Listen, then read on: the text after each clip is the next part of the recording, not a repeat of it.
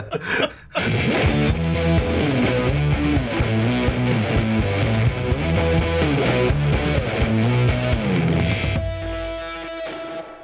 do we got? What's on the menu?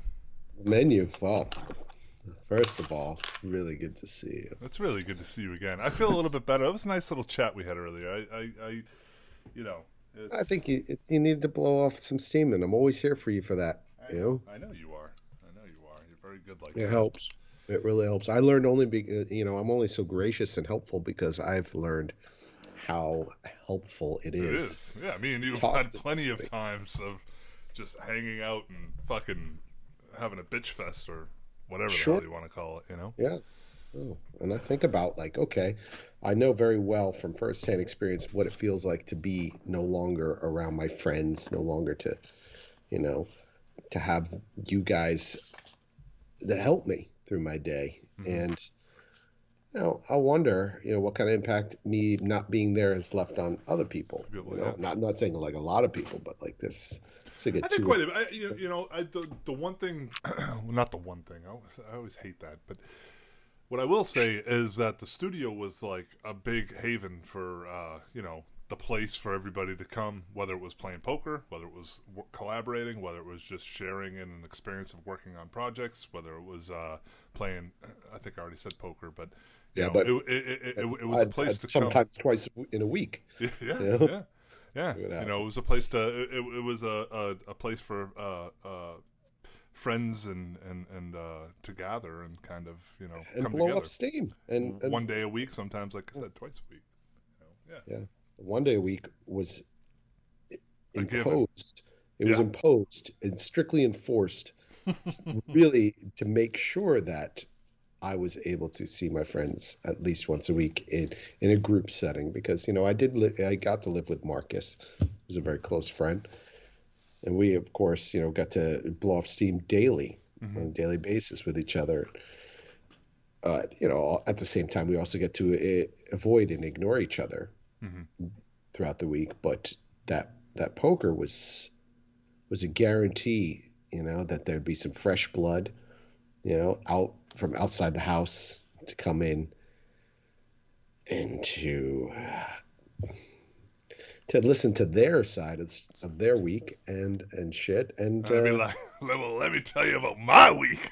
yeah. And it always created a very different dynamic, because when two people are in a room, you have that third person. And sometimes you take away another one. The dynamic would always change, which is exciting. And I think it's also routine. Yeah, there's that special side of knowing that you're not alone too, and like when you are able to have that type of venting session with other friends that are going through, you go, oh shit, okay, this is it either makes light of it, which it always seems to do, or it also brings it into perspective. Puts perspective on it and lets you know that fucking I'm not going through this fucking battle, on my own. So, man, I'm telling you, this martini is something else. What are you drinking over there? What do you have? What's your libation? I got a anti-hero. How apropos. How absolutely redundant has the idea of the anti-hero become? What's the fucking name? I don't care anymore. So, oh man, what was on my mind? What was I thinking about on my mind? I had a weird dream. I woke up from a dream. I've been, like, the past few nights, been dreaming about large gatherings and usually in riot or... Wow. Some heavy anxiety conditions are going on. I'm about to say. Almost like a mix between, the movie Warriors and... The Outsiders. And no, what was that one with the high school kids take over Red the Dawn. high school? Red No. Dawn. It was a TV movie. It was like these kids. They had they had a meeting place that was shut down. It was like a clubhouse, and then they wound up like locking all the parents in the high school and setting the high school on fire. I don't know if I've ever seen that one. Was that back in the 80s as well? Something breakdown or cutting loose. Not cutting loose. I mean, it was something. Breaking loose. No, that's like like Clint Eastwood. Was that with And Clyde? somebody out there knows the name of this movie. Anyway, Yeah, but I last don't know night that one. there was something about, and I think I was going to talk to you about it in the dream, and it was going to come up because all this shit's in the news every day, and then we talk about it or we don't talk about it, but we started talking about this incident that happened. Somebody died, I think, and it was just very normal to hear these stories. And we were talking, and I said something to you about like, we should be talking about this stuff because it's becoming very common. Like I won't be able to articulate this because this is Sure, from it a was all dream. abstract. Yeah. Yeah, it was something about the fact that things have become so common, like this sort of violence, and the last thing that people like myself and you, I think it's safe to say, want to be is common. Like that's something I'm afraid of being is mediocre, normal, common, Well, that will never happen. average, right? Well, just the thought of it, the concept of being Yeah. common is Was this in something. the dream or is this you This is now? the dream. This is the Oh, this is dream. the okay. And just like we don't want to be common, Uh-huh. but and then all these events are happening. It's so much succession, one after the other, that it becomes common. So that's why we don't.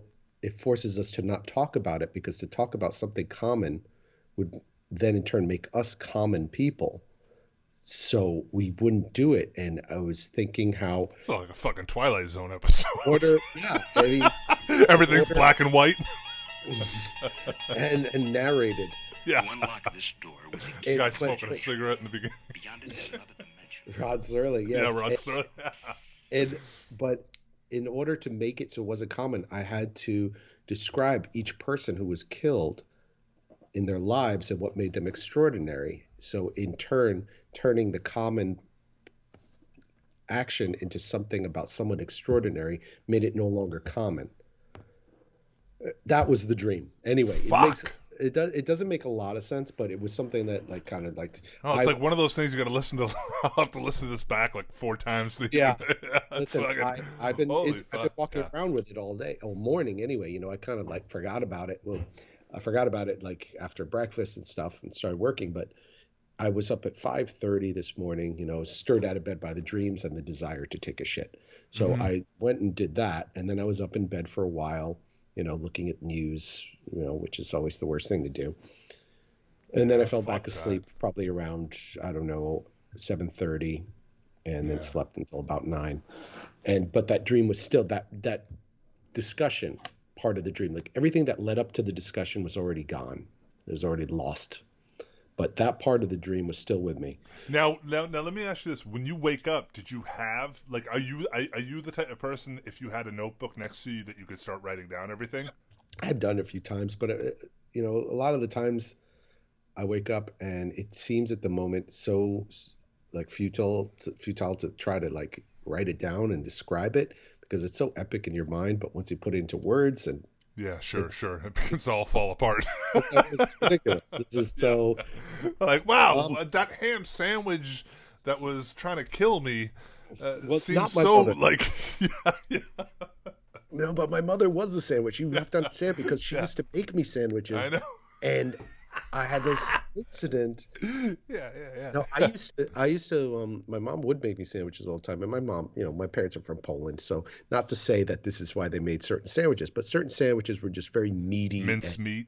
it was like bolognas and stuff like. Mhm. Not that everybody didn't eat bologna sandwich, but it was like sometimes like deviled ham and shit like that. Yeah.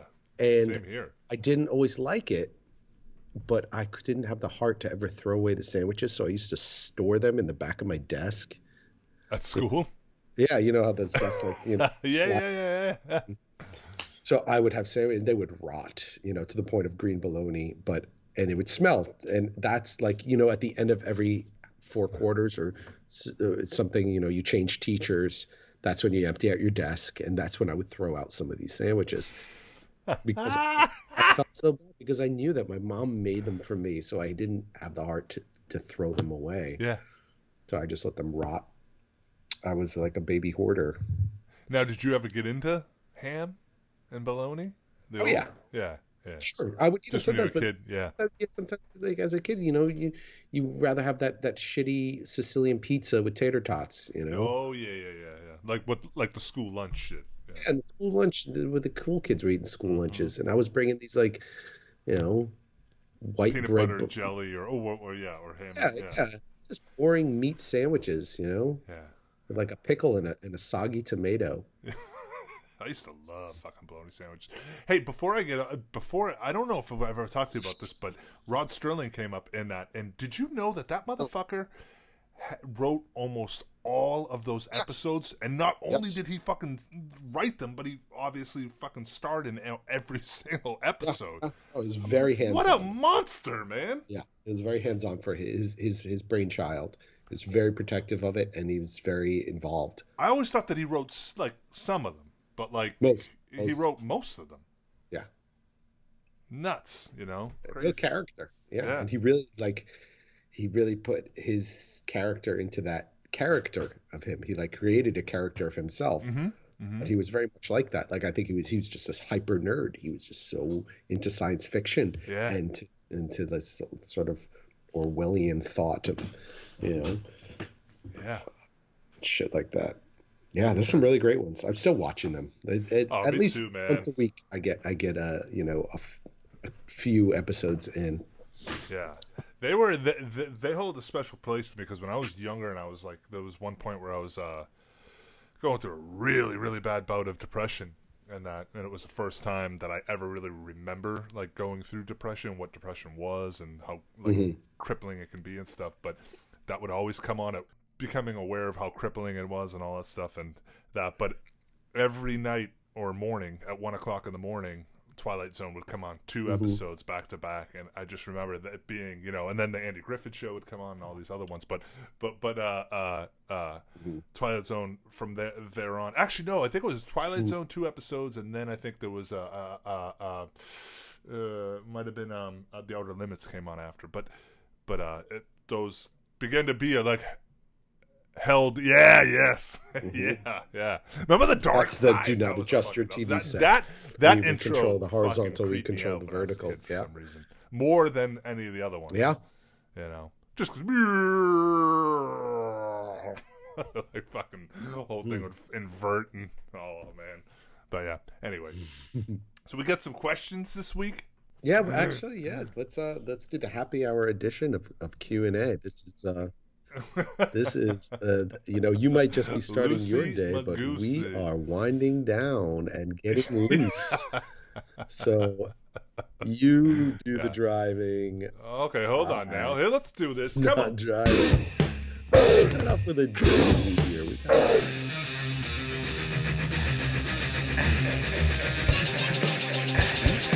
Yes. Feel it. There it is. There it is. The wake. A little light in the loafers. Get them loafers lightened. I'm actually wearing some loafer slippers. I got to get some new ones. Mine, they shit the bed because they stink so much, and no matter how many times I wash them, it's just. They're just the little struggles in life that people need to understand. Yeah. Time for new slippers. So let's address our first question. Okay. With a salutations to our good friend Victoria Gillespie, who has returned to our inbox. Victoria! I gotta have your number. That's not how the song goes, really. I thought it was, so. I'm calling Victoria. Oh, it's Gloria. That's what it is. Yeah, I totally thought it was Victoria. Gloria. Yeah. Hey, whatever. It's Victoria. All right. Victoria. Okay. Here we go.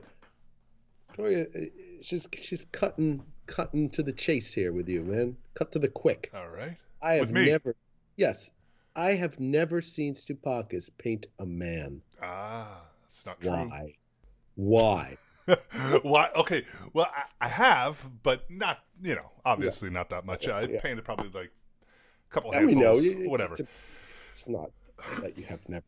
But my thing is that I really, really relate to the strength of women and the just the idea of what a woman is, and that, and to me, I don't know why that is. Maybe it's just more of my feminine side within me or whatnot, but that's why I always grow within that path. I don't really I've been very, very fortunate in my life where I do attract a lot of great respectful and amazing men that I've become very, very close with, and that but the whole man like side of idea of just that whole concept, I just don't relate with it in that. So you do, but not in your art. Not in my art. Yeah. So you know, I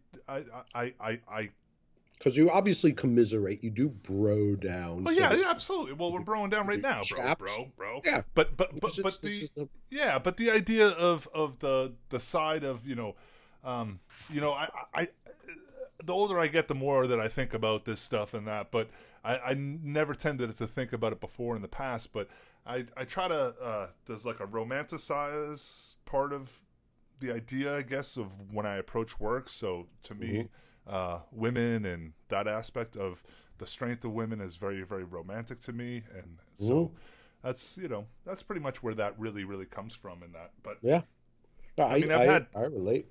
Yeah, I've had times before where people have thought that my work was painted by a woman because it's so heavily based on women and that. Yeah, me too. Yeah, me too. So because I use a lot of you know, when I do anything with figures in it, it's usually feminine. Yeah, but that's exactly what I was about to say to you. I mean, you have definitely have done some work with dudes in it, but it's there've definitely been a couple way dudes, minimum. Couple of dudes.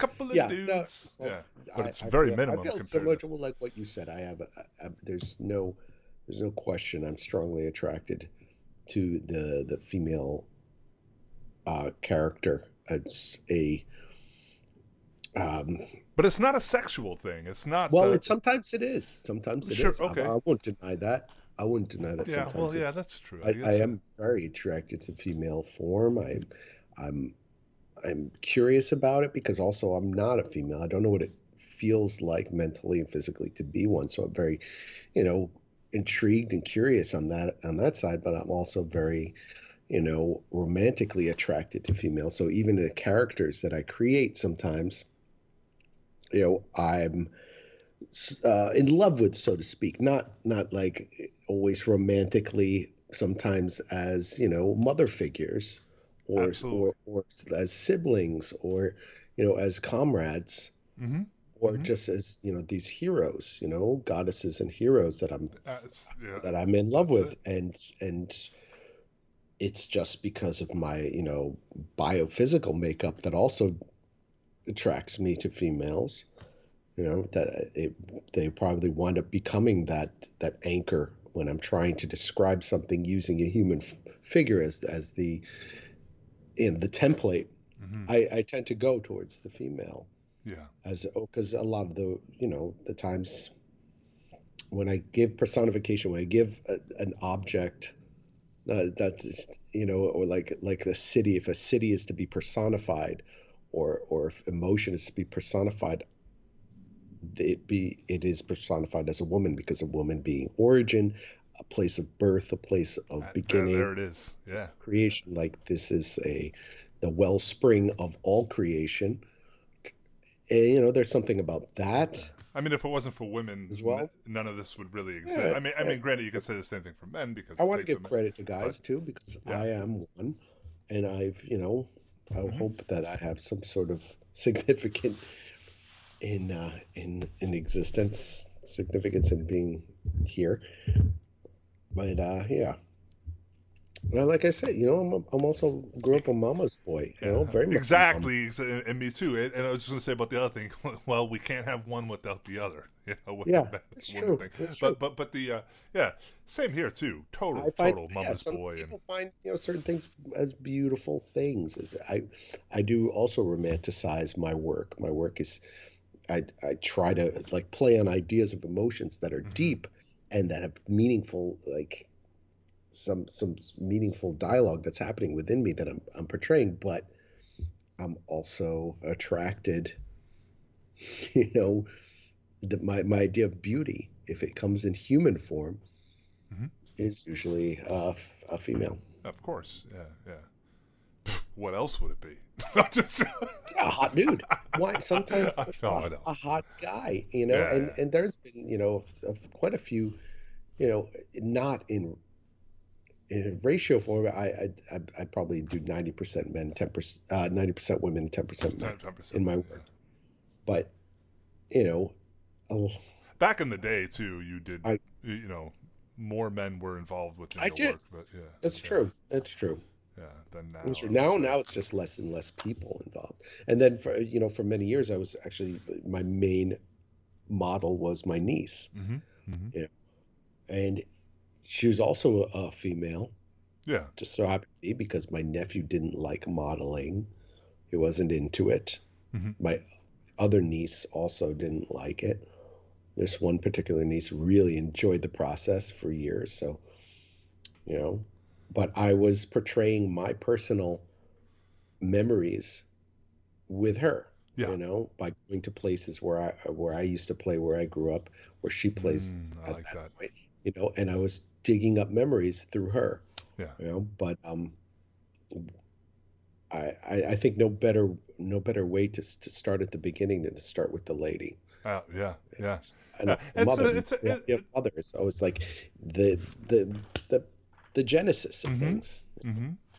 Yeah, it's for the same connection too of when in which I feel I'll eventually get back there as well at some point. But when I was painting children within my work all the time too, that was the idea of connecting with the innocence and the idea of the before we begin to get tainted and realize what fucking this world's really about, and capturing.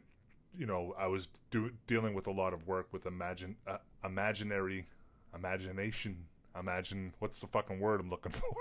Imaginary. Imaginary, I guess. Yeah, just imaginary kind of work. So nothing more better but to fit a child kind of within that world and that. But And it also adds an element of creepiness. Something about a child is sure, yeah, it's either adorable or off-putting. off-settling. And I always tend to lean towards the unsettling, like you said. It's like the children of the dam. Because something is very sad about not being a child anymore. Well, I And think that's one thing that we all that. strive to kind of get back to at some point, whether or not we admit it to ourselves or not. It's like always that kind of, we're always being nostalgic for times past and memories because you can't when go things back were easier. You can't even not physically go back. You can't even mentally go back.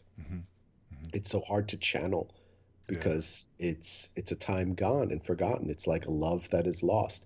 You're in love with somebody, and then years go by, and the love is gone. There's nothing you can do about it. There's a sadness, and then you break up, and there's a sadness about that because you can't go back because it's just done. It's over. Something is over. Yeah. Or something even more final. Somebody passes away. Somebody, whether it's a family friend or a pet, you can't go back. You can think about them, Same thing with children for me. Well, you can try to hold on to it for as long as you want. I find myself there within the last fucking 9 years of my life. You think about your brother every year, Yeah, and I'm constantly doing something that involves him in some way or another, or some form. But but you're never going to be able to. Yeah. And I was listening this morning. There was they're talking about, because today was 50th anniversary of Martin Luther King's assassination, when one of his comrades who was giving a talk at the church, saying one of his lines was that his when he was shot, like I can paraphrase only, I don't remember exactly, but it's like when he was shot, it was only his spirit leaving his body. You're never truly dead until people stop speaking your name, and that is, that's very true. Then that is like, as our ideas or concepts of immortality, this is the closest we get to an understanding of how it is possible to be immortal. You can be immortal. That's why I but feel your it's spirit is gone. yeah. That's why I feel it's that, it's the more that I think about that idea of something, it's more intriguing to me than instead of trying to focus my life on work, which I'm always going to do. But because it's your love. What am I connections with other people? What am I what am I doing to help other people? What am I doing to connect with other people? How am I leaving situations like that? Yeah, and how are you taking advantage of the situation of being alive? How are you taking advantage of it? How you benefiting it, really living, this short, because it's going by so quick, and we're so distracted constantly by the things like these agents of chaos that we have now in the world that are trying to distract us by keeping us very focused on being afraid and being shameful. It's like the two things that are being thrown at us all the time is shame and fear. Yeah. Shame and fear. We're ashamed of how we feel, and we're afraid of what's going to happen to us. This is what they're feeding us in the news. This is what they feed us through bullshit culture, and we're constantly trying to evade that, bouncing around and we fall victim to it because we get scared because rent is coming up in a few days or tax time, all this stuff. We're always in fear, or something's going to happen to it. We don't have health insurance, or we're getting older, or shame. It's like, I can't believe I feel that way. Can I tell people I feel this way? That's why sometimes I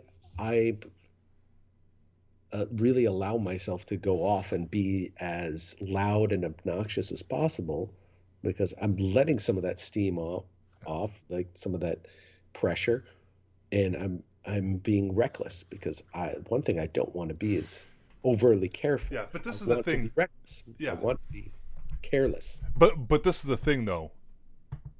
Being the way that is that it's always going to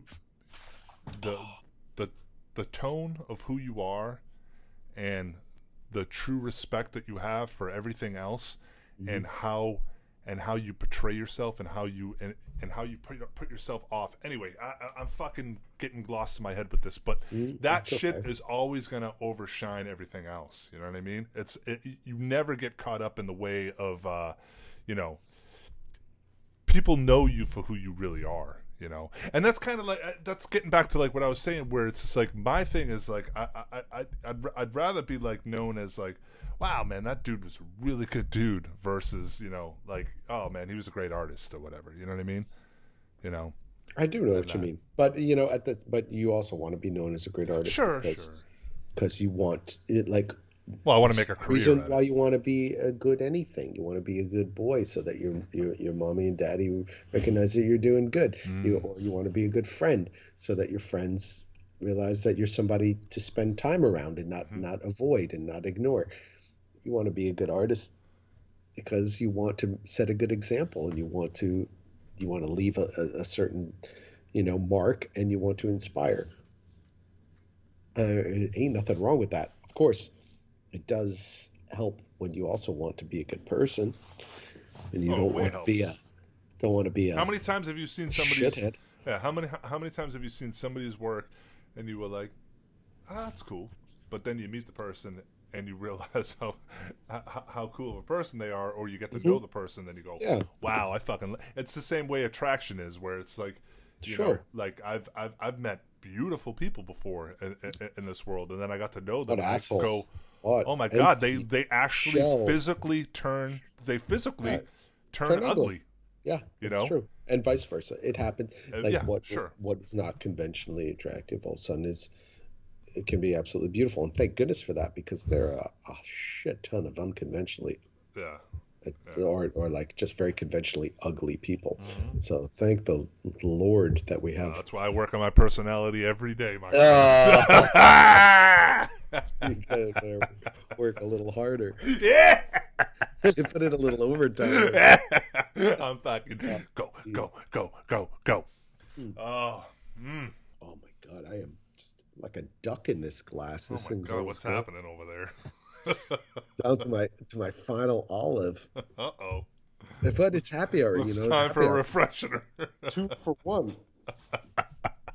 There was a So, little bit more to that question, though, if I'm not mistaken. there's a little bit more. Yeah, okay. Oh, we gotta. You don't want to get into it, or what? No. We trail off. We get off track.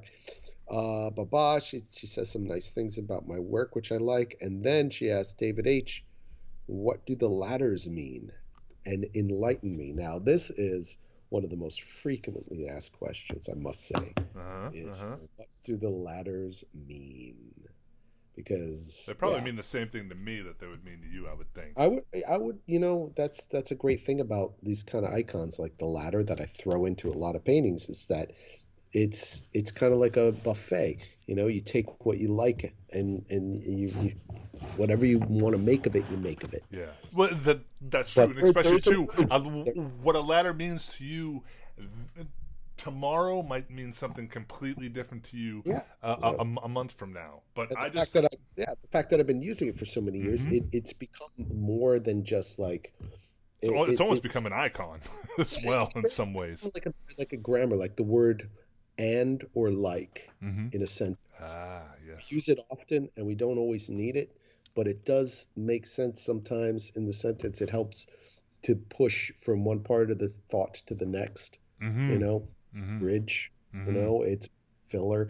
It's something that But but even then, even if it's considered to be, say, at one point or another as filler, it still always carries, I would think, that those various meanings, whatever it is at that time, within that, whether it's a ladder for reaching for a higher goal, or if it's a ladder of climbing, out of something, or all these different analogies for what it could be for. But the origin of the ladder is a funny little a little story, because it has less to do with the actual meanings now than where it came from and why it started. And that was, when I started working with Travis Lindquist, who was, one of the 3 in the Goldmine Shithouse collaboration. When we started collaborating together, when he moved to New York in 2001, 2002, 2001, right after 9/11 or whatever. I don't remember. Anyway, we started doing collaborations together, and he's a painter and a drawer, and was, more strictly a photographer and painter at the time. A lot of my work was just darkroom photography, bring it back to the studio and work on top of it. A lot of the pre-work was in sketches or, not a lot of hard copy stuff. A lot of the stuff happened first in the camera, darkroom, and then studio. And when we get together and do spontaneous collaborations, I didn't have a lot of immediate material except some collage material, scraps of paper, some transparencies, but drawing and painting, I did, but I wasn't practicing it often. So it wasn't in my repertoire. It wasn't in my immediate, toolbox. But I found very quickly that finishing a drawing with a ladder or two really was a quick way to, get into that drawing and get involved in a drawing sense rather than just finding the right piece of collage material or a photograph, immediate and straight from the hand, heart hand to paper, and so the ladder was very easy to draw, very fast, and it was a beautiful metaphor, and the ideas evolved over time, whether it was, like you said, it was a metaphor for elevation, for rising. There's Jacob's ladder, heaven, and search for God, which is truth, could be really blown up to some big meanings like that, or it could be a manner of escape, transportation, and it became like a metaphor for collaboration as well, which work, right? which that meaning revealed itself over time by working collaboratively for years. that meaning revealed itself later. So the ladder was a nice sort of sometimes mysterious in what the actual meaning was, Yeah. and it would later reveal itself. So it was like like a time bomb. It set it down on the drawing, and then a couple of years later, it will reveal its meaning to me. Hmm. You know, and like you said, over the years, it's carried all these meanings all at once. Becomes like a full loaded suitcase. Sure. Where I could set it down into a painting, and it's like an old friend. It's an old familiar, and it represents not only those thoughts, but it represents all those people to me too. Yeah, well, and it Like represents you. it, It represents life. yeah, I guess I never even thought of it before, like a self-portrait. It Yeah. could be my self-portrait too, because it's a search. The search for the meaning is still happening as well. It's open-ended sort of mystery, and it's open for interpretation as well. Like I enjoy when people come up with their own, whatever triggers them in their head. There's nothing better, dude. There's nothing better than that. I mean, that's my favorite part about art in general, especially visual art, because it's just it's left to everybody's own, because it's sure the artist has their own interpretation of why they created it, but it's wide open, it's for everybody, so everybody can get what they want from it. Everybody's going to see. That's what I love about Jackson Pollock, is that everybody's going to see something different within a Pollock painting versus the next one. Yeah, or a very clearly drawn out picture. Person seated at a bench reading a book, scratching their head. It's not as it's also pretty abstract. Even though a ladder can be drawn as a ladder, it remains abstract. Yeah. And it does carry that abstractness forever, and it just becomes almost like an insignia. Like if you wanted to call me like Batman, you'd put a ladder up in the sky, and I would become attracted to it. I become like a moth to the light to the thing, and just an association. It becomes an association game. Yeah. And it's by no means like owned at the same time. It's like it's a very frequently used, related to, and painted image of the ladder. It's very universally kind of understood. Well, the ownership comes into just in the way that the artist uses it. I mean, how often or whatever. And the time that they're using it too. Every generation has exactly using certain icons ad nauseum. Using it to the point of okay, we get it. You like ladders, but I it's an obsession too. I'm an obsessive guy. I become very obsessive compulsive with process, and I became obsessive with collecting things. Yeah, it's just one of those occupational hazards, and it's a nice one. There were times when people would leave ladders at doors at my front door for me, and leave messages, or they would send me a message or an email like, "I just saw a ladder on the corner of 5th and B. You should get it." Yeah. And I've gone and collected ladders that way, and for a while down on 93 2nd Avenue in the back area, we've had a few ladders that were just rotting. Sometimes people would leave me the garbage ladders that were the worst, like the worst garbage ladders, and I loved garbage ladders, even though they were unusable.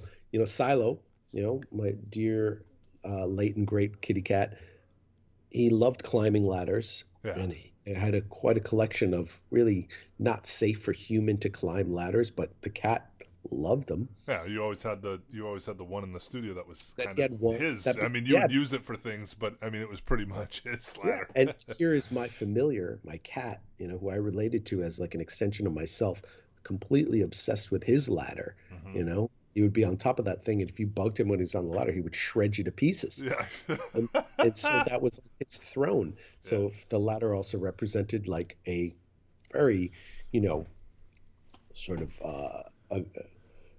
staunch, opinionated, position that I hold, and I'm a stubborn guy too.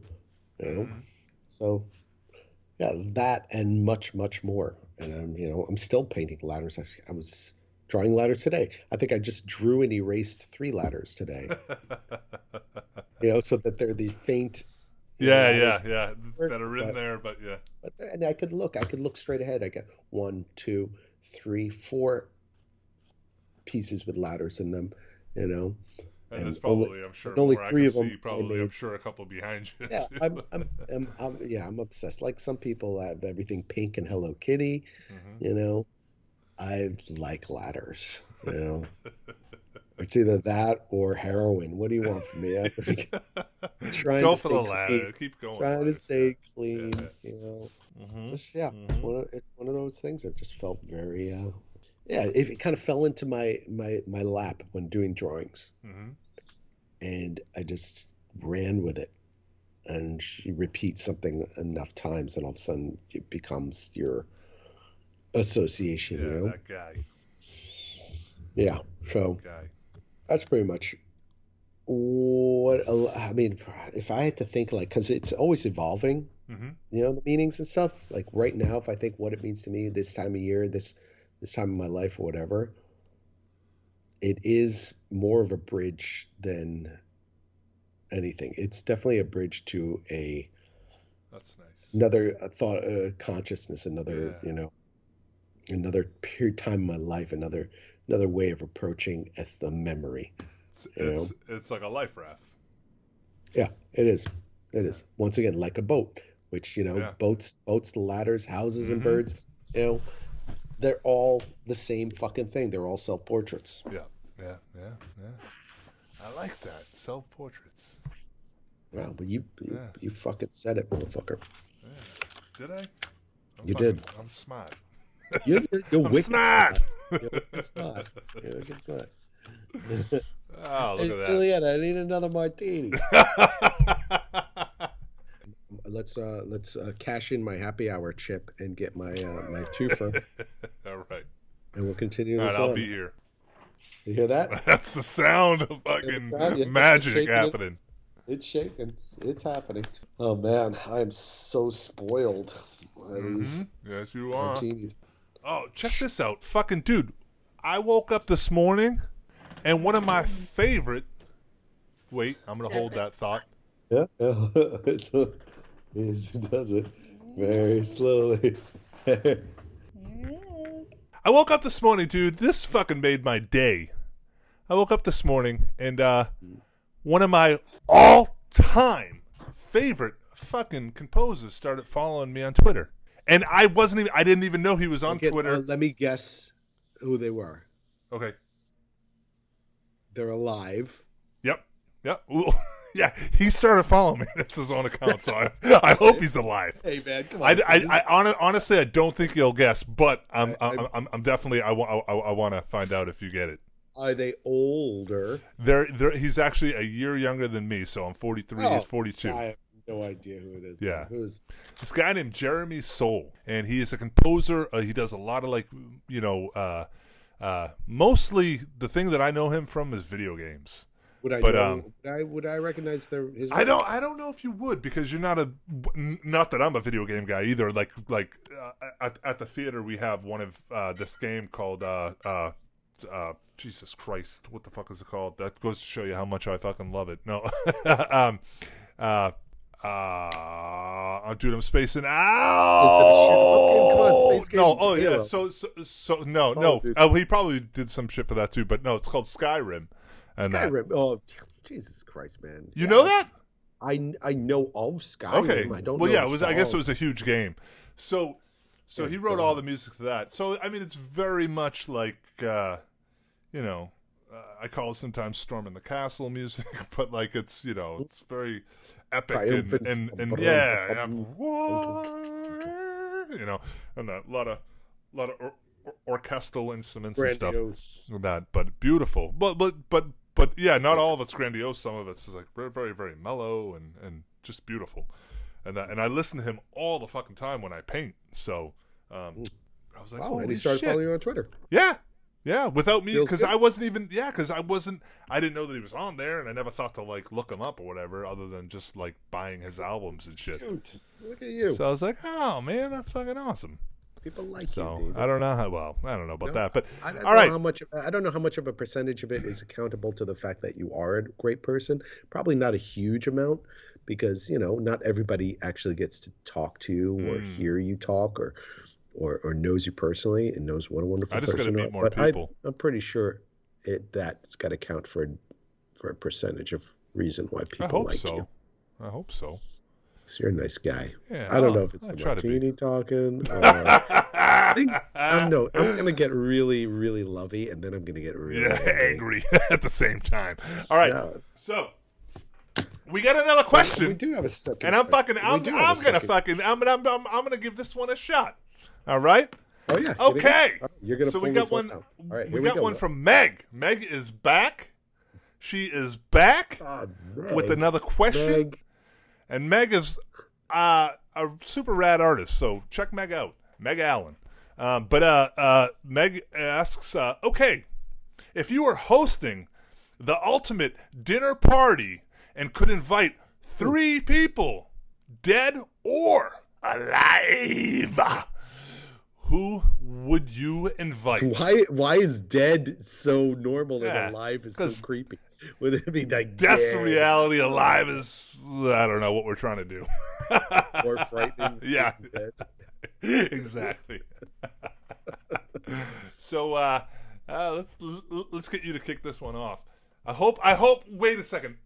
We're very, very similar, so I hope we don't have the fucking same guess, because if you pick somebody I picked, I'm still picking them. Listen, I can't put too much thought into this because, first of all right, am I preparing dinner? Ooh, well, for you, yes, because you would never have a dinner party without yourself preparing it. So.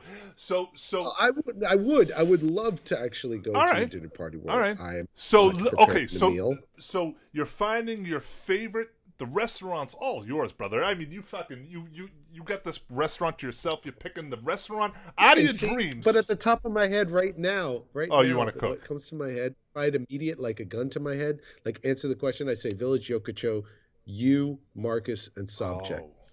Right now. Okay? All right. That's right So at the let's top not of go my head. there. But let's get like Let's get because that's what I want. Yeah, I'm not I actually sure I having agree. I dinner- mean, that's a beautiful night right there. But let's get doesn't have to be celebrity. It doesn't have to. But let's go author or whatever the fuck it is. Let's go somewhere where you can't ask the questions that you've wanted to ask. Okay, I think it'd be interesting if I could have dinner with my great grandfather or grandmother. I would like to know which one was cooler first. Okay, let's go back 5 generations. If I could know which one was more interesting, my grandmother, my grandfather, and then them be one of the guests, if not both. Because I want to know some of my roots. I want to know where I come from and hear about what's going on, the life that led to giving life, that gave life to the life of the life that gave me life. So I like to trail it back. It might be a little frightening and be like, oh my God. But oh my God, why are you so angry? Why did I invite you to dinner? No. Yeah, but it's like, oh, why are you so angry? Now I know why I'm so angry. Yeah. There's stuff about me I want to know that is beyond just why I'm like my mother and father. But yeah, I would like to 5 generations back. That's deep. My grandfather at the table, because I want some immediate family, because that's like a comfort zone right away. Right away, you got like instant rapport because you're family. So I need a little anchor at this dinner. Somebody else I would like is, oh God, let's get just to dispel some like myth and Let's get Socrates at this dinner. Because here's somebody who's really going to be able to like occupy conversation. Any lull of conversation be filled with this like, very open mind, not this very deep thought kind of dude. But of course now it sounds like a little bit. I got an asshole at my table that might be like that too. So want to control that shit. I want a great thinker from a time that is super ancient. Mm-hmm. It could either be like, it doesn't have to be Socrates, but somebody who at least wasn't like just a ditch digger from ancient Greece. I want somebody who was a thinker. Somebody who was interested beyond eating, shitting, fucking, sleeping. Somebody who just thought about Copernicus, inventing and fucking the stars were a sphere around the how one of those guys who had it all wrong. Copernicus, he had the whole fucking astronomy thing wrong, but he was the one guy that was doing it, and at that time, it was like, what made you think that? And then I also want to be able to be like, well, that's not the way it is. You want to shut him down. You want to shut him down. Hey, guess what, Socrates? Huh? No, I mean, that's what I meant. I don't think I could shut down Socrates. You can give it a go. You can give it a go. You can give it a shot. Oh, why not? Okay, so this dinner is getting a little heavy now because I got, ancient relative. I got ancient Greek. We got to get I want somebody from like the year 5000, or if humanity still exists at this point, I want someone from the future there too. I need something that isn't just looking into the past or the present. I would like to have somebody from the future. Oh, man. How's that work, though? Now, how does any of this work? Come on! It makes total sense! What do you mean? This makes total sense. Right? Meg's onto something. But yeah, I mean, because... So like an alien? I don't know. What alien? No, like human being, like okay, fine. Yeah, I guess just to lighten the mood a little bit. Let's get Mozart in there because he was such a fuck up. There you go. There's somebody who is just like, who likes to have a good time. Who's also like. Did he though? He seemed like a miserable bastard at some time. You could say the same thing about ourselves. Especially if you go to the beginning of this podcast. If we put it in. Just rewind. Just start almost any of them. I'm having second thoughts. No, but yeah, I think that way, because I've always loved him. Like I used to be obsessed with him. I was like, as a child, be like very obsessed with it. I remember when Amadeus was out on Broadway, before it became a movie, and it was just like, and my parents also always played classical music. It was either reggae or classical music in my house growing up. Those were the two overplayed things. And Mozart was, and Beethoven, but mostly, Mozart stuck with me. That's what's an ass versus like, Beethoven or various other like composers from that time. But it's because classical composers. No, Mozart was always like, I was obsessed with his Requiem Mass. I still have the same vinyl that my parents had of the Requiem Mass because I used to play that as a kid over and over and over again. I was just like, so, it's classical music. Sometimes it just cuts you to the fucking bone. That was one that always cut me to the bone. Oh man, happy hour. Mine's not. So mine's well, one of mine's great. Well, listen, this is all. But But see, now I always overthink my shit because you get some real deep shit, and I'm like fucking. Oh wow, I man! didn't I want it mean like to. one of the I Boston didn't mean- Globetrotters at mine. No. Well, sure. It'd be like, how did you solve that mystery with Yeah. Scooby Doo? When you at Scooby Doo, you're What- like solving the How'd that mystery. happen? Those Yeah. So I mean, metal Yeah. lemon. number one uno would be definitely my brother. You know, because I want to hang out again, and I want to have a drink and and see him again. You know. So, all right, get the heavy one out of the way. I feel it throw with sadness and love for you right now. Okay, so get the heavy. So that's the yeah. So that's a heavy one. But then So what are the other two going to do while you're making him feel awkward because you're reconnecting with your brother? yeah, I know, and that's the thing too. Because also to the other guests that I would have, my brother would be like, "Dude, what the fuck?" It's like, Well, that's good. So, Right then and there, there's your icebreaker. You got it's your like brother. some He's- more Jack Daniels, please. Yeah. But yeah. So that would be, that'd be, he'd be the main guy, and then next would be Jim Henson, because Jim Henson is he is my favorite. He is everything that motherfucker has created, the legacy that he built, the world that he built between what he did for children, what he did for adults, what he did for everything. And sure. I mean, he taught kids how to learn, and just... And he taught adults how to feel like Yeah, children. absolutely, It's very absolutely. important. And so I would just love to sit down and, have a great conversation with him and talk to him more. Can I be a Yeah, flower right. at dinner? I And, want see, this is a the thing server. too, I want to right? be a server. Yeah, I'll be a server. just eavesdropping all the time. I'll be like, no, come on, David, sit down. Can I give you sparkling or still? And see, the thing about Henson too is that I got to meet him as a kid, and I told you this story before, right? Probably. But Yeah, you did. Tell the so my aunt worked for HBO, I believe, and they were doing I don't know if it was like a focus group type of thing or whatever, but before Fraggle Rock came out, they were holding this group thing at, I think, the Children's Museum in Boston, I believe it was,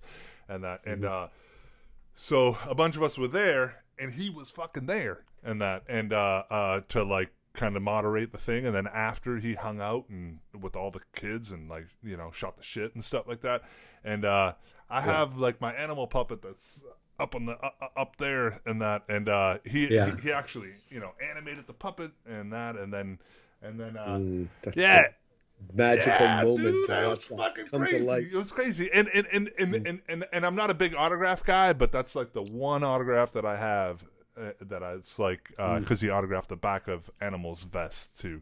But so I think about that experience, and then I think about me now as an adult to be able to kind of like shoot the shit and hang out and that. So that'd be rad. So he'd be my second, and then my third. I mean, I don't know. The first guy that comes to my head, who's kind of very similar in some ways, not always, especially when you don't know about the whole story behind him, and versus the what's the word, the shit that's been said that possibly and all that stuff, but would be probably Walt Disney, because that's a guy who came upon failure after failure after failure in the beginning of his career and just kept on pushing. He got to points where he had to claim bankruptcy and everything else, and lose his animation studio and that, and lost license. I can't fucking speak. License to characters that he created that he no longer had anymore. That's kind of the whole thing behind when Mickey Mouse was birthed. He made sure that he had the ownership to that and would never sell it off and never lose his IP to that. So, but just what makes a man, which I guess, you think about it, you already kind of know, but the side of just somebody who has that much passion and drive to build that fucking empire that he has. And I know the shit. Everybody, Walt Disney 5, Walt Disney. Well, you know, whatever. Fuck it, man. This guy did it, and it's a part of our. There's a lot of good things to say, and there's a lot of bad things to say. Sure, I mean, you think about the coming from. He was an anti-Semite. That's the shit. Yeah, he was like supposedly a Nazi sympathizer, and yeah. There's all these things, but we're talking dinner here. We're not talking. Yeah, about, I don't want to get political. Like at dinner with them, There's no need to. And that's why you have the dinner, and I also want to have the bouncer. The after dinner, I want to sit at the bar with Werner Herzog and Joe Strummer and Brian Eno and even Glenn Danzig. Let's bring him in the mix. I want him there too. There you go. There you go. I might make that shit get and worse. Jesse James in there, Yeah, Jesus Christ. Oh, fuck that guy. Fuck that guy. He's not on the list. He's like, I don't know. I thought I was invited. He's outside. The bouncer won't let him in. Ushered into enough of those clubs. He can hang out with Justin Bieber. Those two. I invited them just to wait outside. It's cunts. Oh my God. Yeah. I thought. Well, he'd probably be at the after party, but Joel Peter Witkin or some shit like that. Oh yeah, Joel Peter Witkin. He's definitely would be on my list with all those. Yeah. Is he on the alive list or the dead list? I don't even know. Alive. He's still alive, right? Okay. I got to meet him. Yeah. Actually, once at art fair in Chicago, we did a sort of guerrilla style art fair during Art Chicago. Mm-hmm. Where remember when we were doing the fountain art fair? Okay, yeah. With Melissa. Well, yeah, we did with Melissa. It was like our late friend Lincoln. He passed away, but before he passed away, he came up with this concept for this art fair. And after he passed away, his partner at the gallery that he had in Brooklyn decided to take it on, and we were part of making it happen. Like he couldn't do it on his own, so it was him, David Kesting, myself, Travis Lindquist, even Johnny Phoenix, Dave Tree. Everybody was pitching in. Excuse me, this martini's really getting to me in the beginning. And then we did one version of this in Chicago where we actually had it in a house. We rented a house that was outside of the city, and that was where the party was. Vaguely remember that. Yeah. This was how we did it. We didn't have a venue or anything. We just rented a house, and this is where we just hung art all around the house. We had booze and drugs, which is the only reason why anybody goes to art fairs anyway. So we knew what the people wanted, and then we threw some art up in there as well. But it was about the energy, because that's really the core of anything worth anything going to see. Energy and a decent soundtrack, it's good music in the background. And we were at Art Chicago, and we were because we're part of the Bridge. There was another satellite fair called Bridge, and Melissa was involved with that from the McCann. That's what. Okay, yeah. And so we had some passes that we were passing. Some people would go to the Art Chicago, come back, and then give us the passes. So we're it's like the stamp, like licking your hand and yeah. So we're doing that. We were doing that to get in the art fair, and I went in with a couple guys that were walking around, and I came across a booth where I immediately recognized these are Joel Peter Witkin prints, and I'm like, I'm like gagging from euphoria. I love Joel Peter Witkin, and his prints are immaculate. His photo prints are so beautiful in person, and I'm seeing these gorgeous, some of them prints I've never seen, and some of them, I'm very familiar with. And I remember, running back to the other booth where outside of Art Chicago, where we had some of our work, and be like, oh my God, there's one booth with Joel Peter Witkin's work in it. Like, really? I'm like, yeah, let's go check it out. So, I'm gushing over just the work. Mm-hmm. So we go back with a couple other guys, and we notice there's, a guy and two other people, there was a threesome talking around work, and one of the guys is very, explaining the work, blah, blah, blah, and then I'm thinking immediately this is the gallery owner. Like, okay, this guy's talking up some potential clients about the work and discussing. I'm getting closer and closer, and I'm noticing some of the details are very first person. Like, oh, Oh, no fucking way. I had to get this tranny, this Mexican tranny to get like this dog, like, so I'm like, and I look over and I see the tag, because everyone's wearing tags, and it says Joel Peter Whitkin. I'm like, oh, and I go over to my friends, like, who were in. That's the motherfucker right there. I'm like, he's right over there. He's right over there. I think it was Travis and somebody else. I don't remember exactly who. And we just start slowly, like, shuffling closer and closer to yeah. Making the move over. And start, like, very politely eavesdropping, on them, and then surrounding the three of them, and then just slowly becoming, like, nodding part of the conversation. Yeah. Like, and I interject. I'm like, I have to say something, and I, when there's a little bit of a lull in the conversation, I really like your stuff. No, I was like, I noticed a lot of your work has like an encaustic covering, and what do you use for your encaustics? And that's when he started to describe to me that he uses a combination of beeswax with Damar varnish encaustics. Oh, right on. Yeah. That was what sparked my interest in approaching encaustics in my work. Yeah.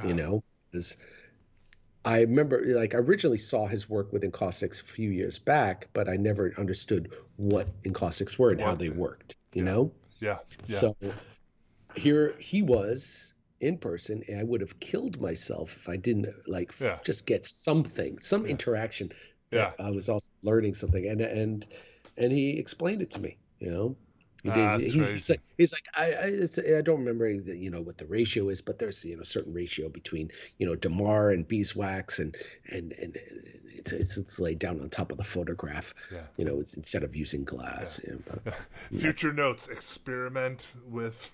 Yeah, exactly, and that's gave me the confidence to start exploring possibilities of working with encaustics, because I was already intrigued by the idea of it, but I think at the time I was still using acrylic coating. Oh yeah, like the acrylic varnish or whatever. Yeah, like matte mediums and stuff like that as a finishing for my works. But he was a master printer, who I greatly respected and admired for years. He was one of the reasons why I continued making work the way I did, and that's when that was the one time I got to meet him. Yeah. And that was fucking amazing. Very, very engaging guy. Like, he wasn't like put off by us hovering, because we totally cut these whatever. I started pushing him out of the fucking way and shit. It was almost because we were in Chicago. We were young, and we were like doing this guerrilla art fair thing in like 2009 or 2008 or it was probably even earlier than that. 2006. Yeah, I think it was 2006. Yeah, because the first one was I think the first fountain was in New York, right? That's the one when I came out of being arrested. Yeah, you got arrested, and you made it in time on like 11th Avenue. The day I got out of jail, I ended up fucking running home, showering, and then making it there just in time. How badass was that? To be like, to show up to your show, pretty rock and roll. Jail. Yeah. If you don't add in all the other stuff, that it was like a moving violation. I know. Yeah. It seems very no shit. I'm not all there right now. Yeah, I want to say I was in. I was. If we leave this in, no. Yeah. It was because I cut that guy. Yeah. I got him good, man. No. It was. I failed to yield at a yield light, and for years, or for at least over a year, my tickets were being mailed to my parents' house because I still had a Massachusetts ID, and it was being sent to my parents' house. My parents no longer lived in Massachusetts. They lived in Canada, so I didn't know about it, and in turn, I was driving to this guy named David Hochbaum's studio one night. That's right. And I was wondering why. And then I ended up getting pulled over at a drunk stop, and I realized, on St. Mark's, and I realized I'm fucking good because I'm leaving work and I'm fine, whatever. Anyways, we'll leave that story for another day. But I ended up getting arrested, spent 3 days in fucking jail. Story. I'd like to hear about your bologna sandwich in jail one day, but oh no, peanut butter and jelly, and it was the worst peanut butter ever. I ended up giving it to another inmate. Your boyfriend. Yeah. Yeah. Oh God, that was hell, man. I spent 2 days awake, not sleeping, and then finally I just had to lay down and fucking crash out. But yeah. Grateful. Sweet guy like you. Yeah. Never wasted my tax-paying money. Yeah. And then when I went up there, they were like, so how do you plead? I was like, guilty. If I can fucking go home, they were like, okay, you owe $70, and I was like, what? Like, yep, why didn't you tell me $70, right? And I was like, well, they were like, do you want to try to pay that now, or do you want to pay that in fucking, I don't know, whatever the fuck it is, like in stipends or whatever? And I was like, no, I can go to the bank and I'll pay it all right now. I want to pay it in peanut butter and jelly sandwiches.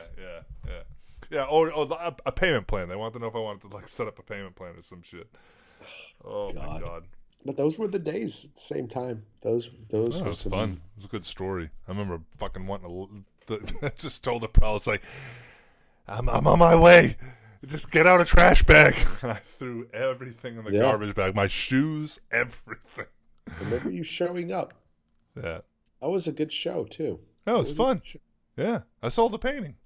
I think I might have as well. Yeah. So it was like... No, I didn't. That was a painting that wound up going to the Corey Helford show and selling there. Okay. To, what's her name? The Bones. What's that actress? Deschanel. Oh, Chloe... No, Chloe? it's not Zoe. Zoe's sister. Oh, Zoe. Chloe. Zoe's the sister. The other Deschanel. The one who's in Bones. Oh, okay. I don't know. I never watched that show. Oh, a TV show. Yeah. Okay. It's a TV show. Yeah. That was one thing they got to brag about over there. Hollywood. Suck it big. Let's start talking some truth. Now for the truth segment. The truth. If you want the truth, you need to subscribe. $11.95 a month. Yeah. For the truth. That's how cheap my truth is. It's worth it. Hold on. There's a guy taking photographs. Inside your window. Hold on a second. Look.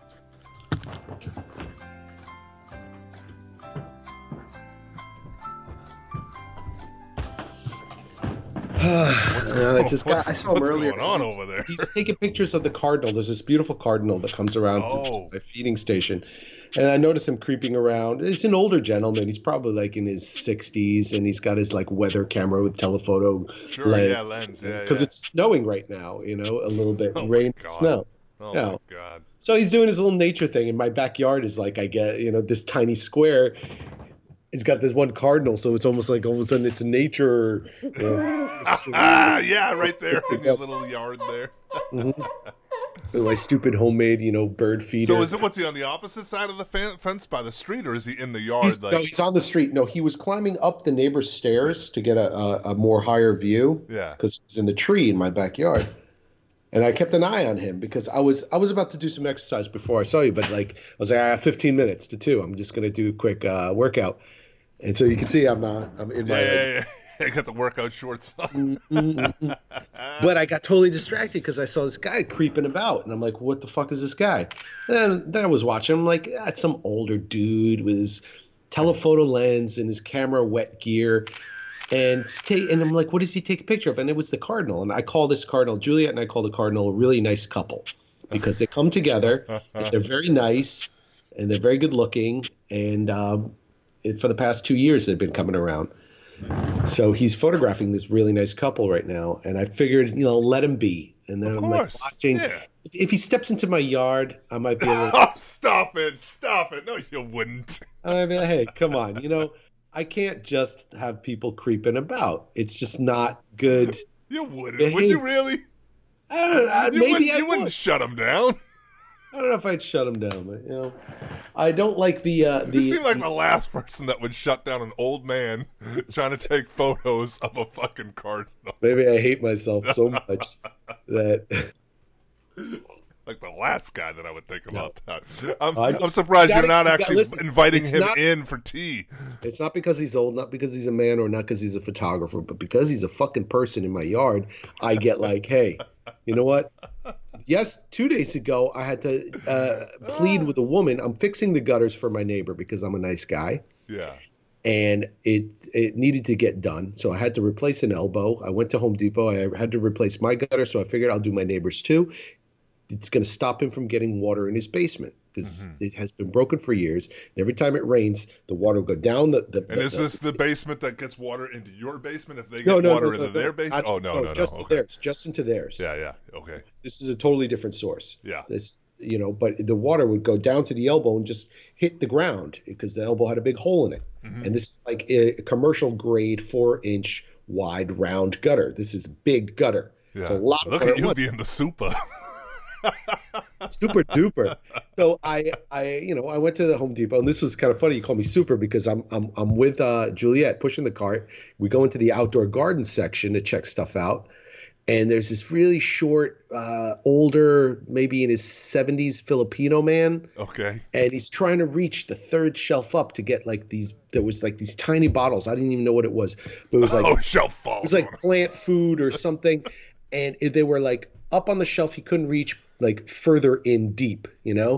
So it was like, this guy's not getting this stuff. And he saw me and he goes, you help, and, very little English. And I reach up and there are these tiny 3 bottles left. They're about, 3-inch tall bottles with rusted caps. So they've been there for a while, getting wet. The labels were all cardboard, were broken off. I didn't even know what it was, but he needed it. He knew this is what he needed. He knew what the stuff was. Yeah, and there were 3 of them, and one was less old than the rest. So he's like, this is old. I'm like, this is the least old one. And he turns and looks at me, and he notices my beard. And he goes, oh, you look beautiful. And he starts gesturing towards like making the beard He motion doesn't around touch his it though. chin. Yeah. No, he does it to his own face as if like to describe what's so beautiful. And he's like, because I reach over him to pick the stuff up and grabbing everything. He's like, you're like a Superman. And he's like, see how beautiful I am. And Juliet is just like holding it in. You looked at it, you're like, see, I told you I was Superman. She's like, "What? That man was in love with you. What was that?" Like, hey, I helped the guy out. Oh, Anyway, that's so good.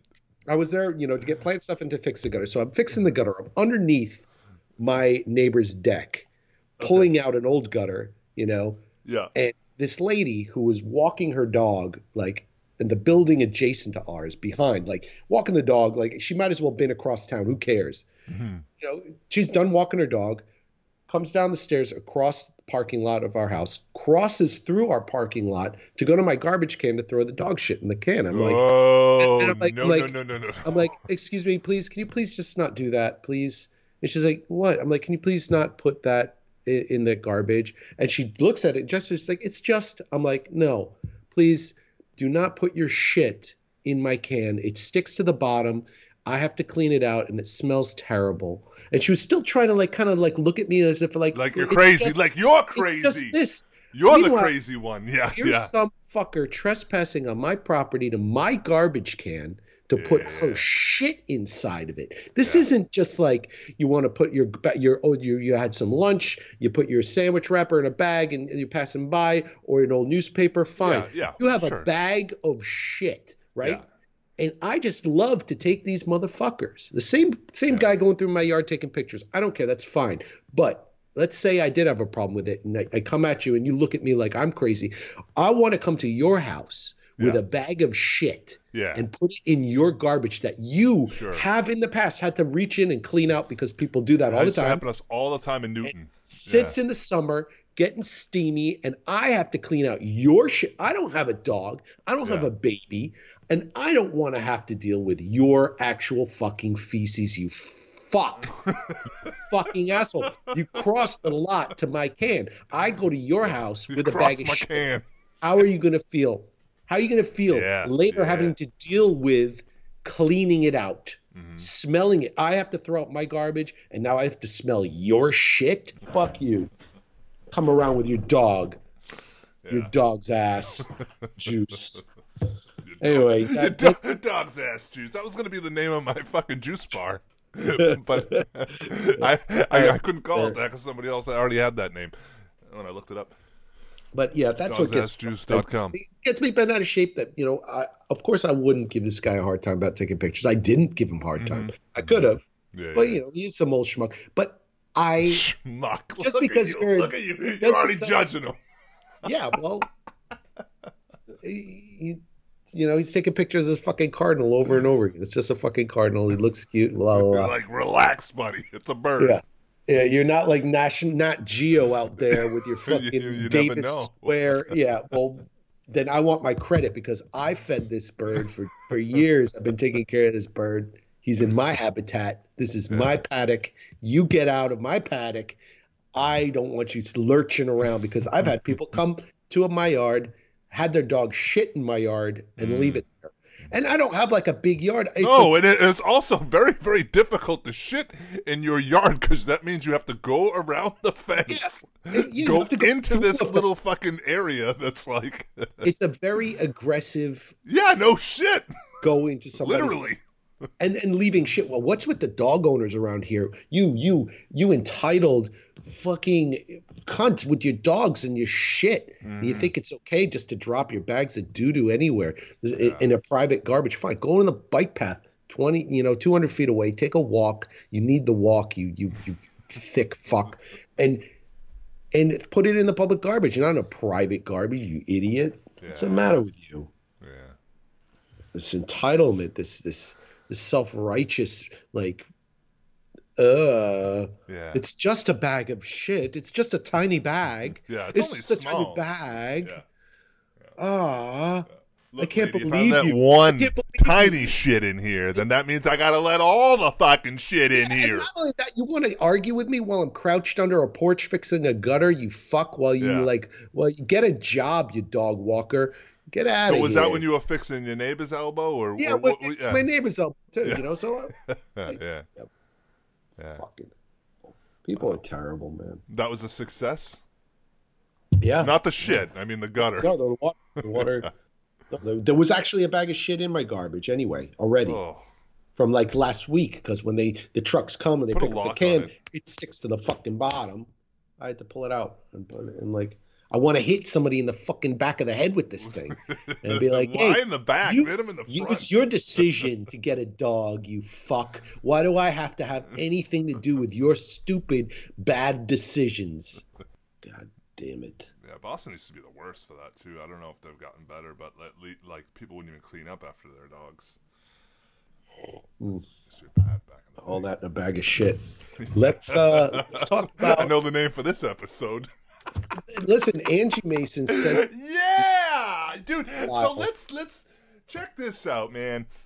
Dude, we got to get everybody to do that. That was such a great idea.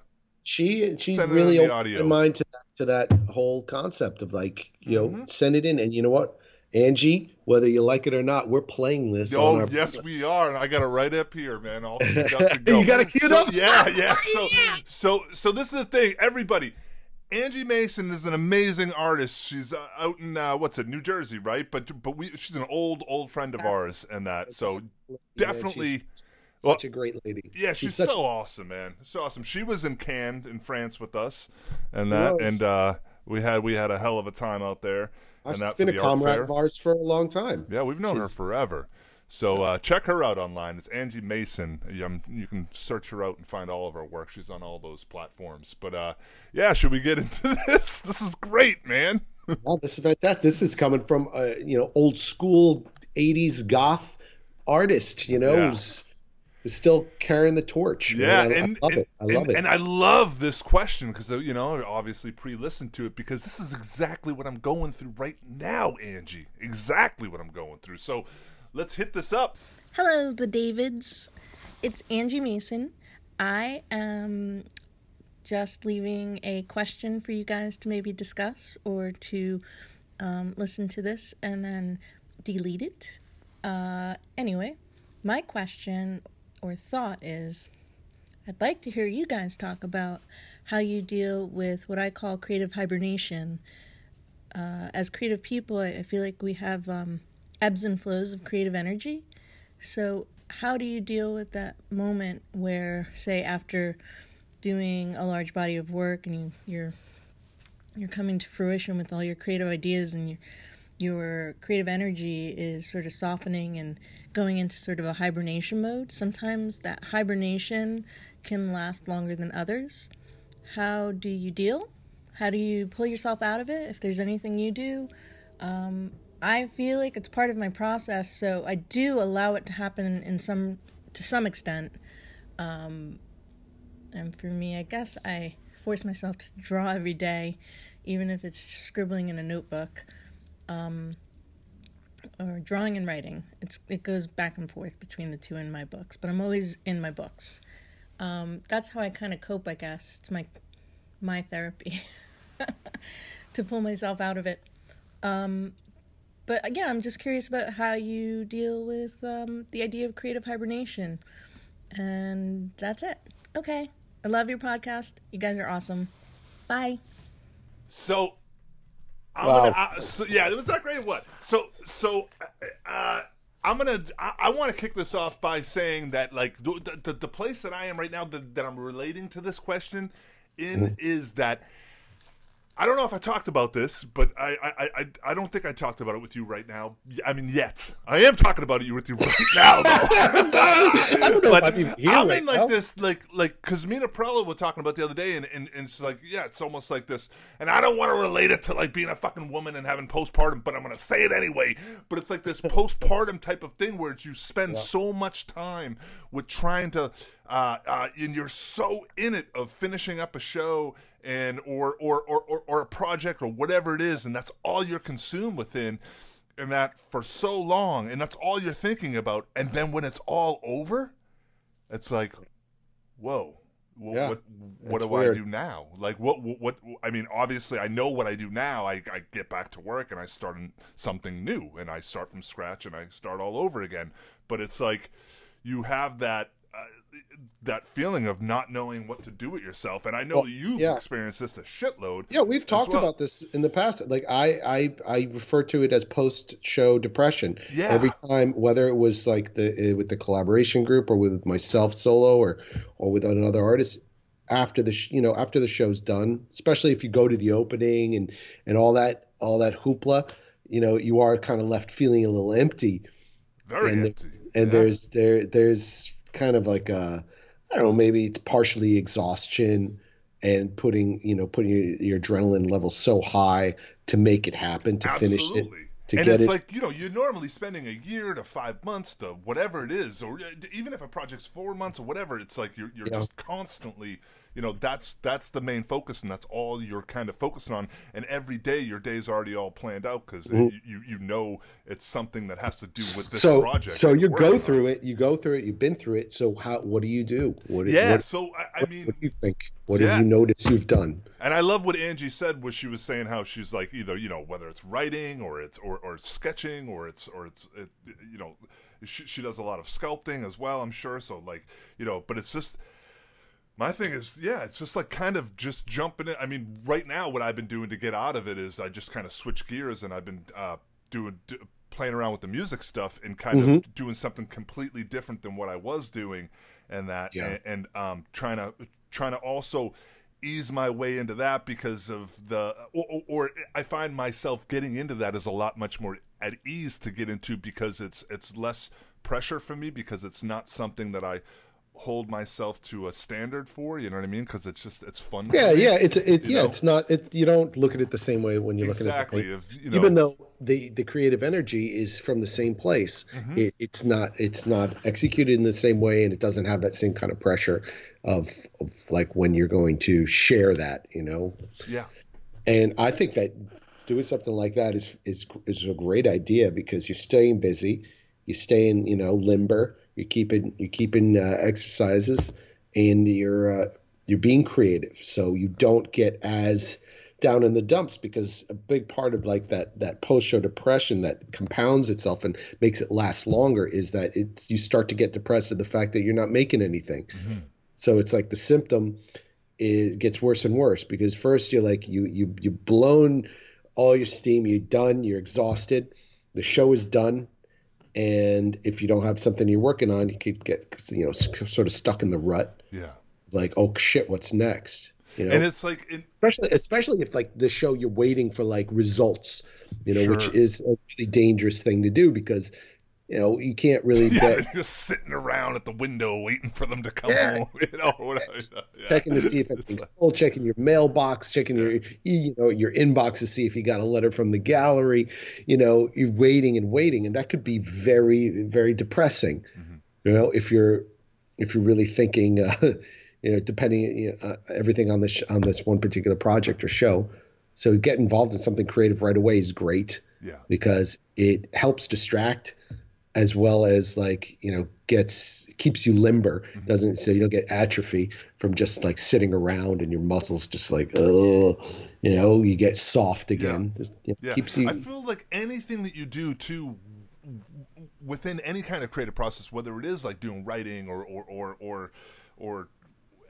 editing or whatever Trying whatever new it is habits. you're doing, you're gonna find your way back home again to, Yeah. and it's gonna rekindle that fire within that you're gonna end up, you know, igniting once again to like get started and going and that. So it's like, but you know, that's why I think that, like, you know, even I don't know, being creative, man, is so amazing that I think everybody should do it. You know, whether it's writing or it's sketching or it's you know, playing with paints. Well, everybody has the potential to do it. Not everybody's very thrilled by it. Not everybody is like, you know, gets their jollies or rocks off by being creative.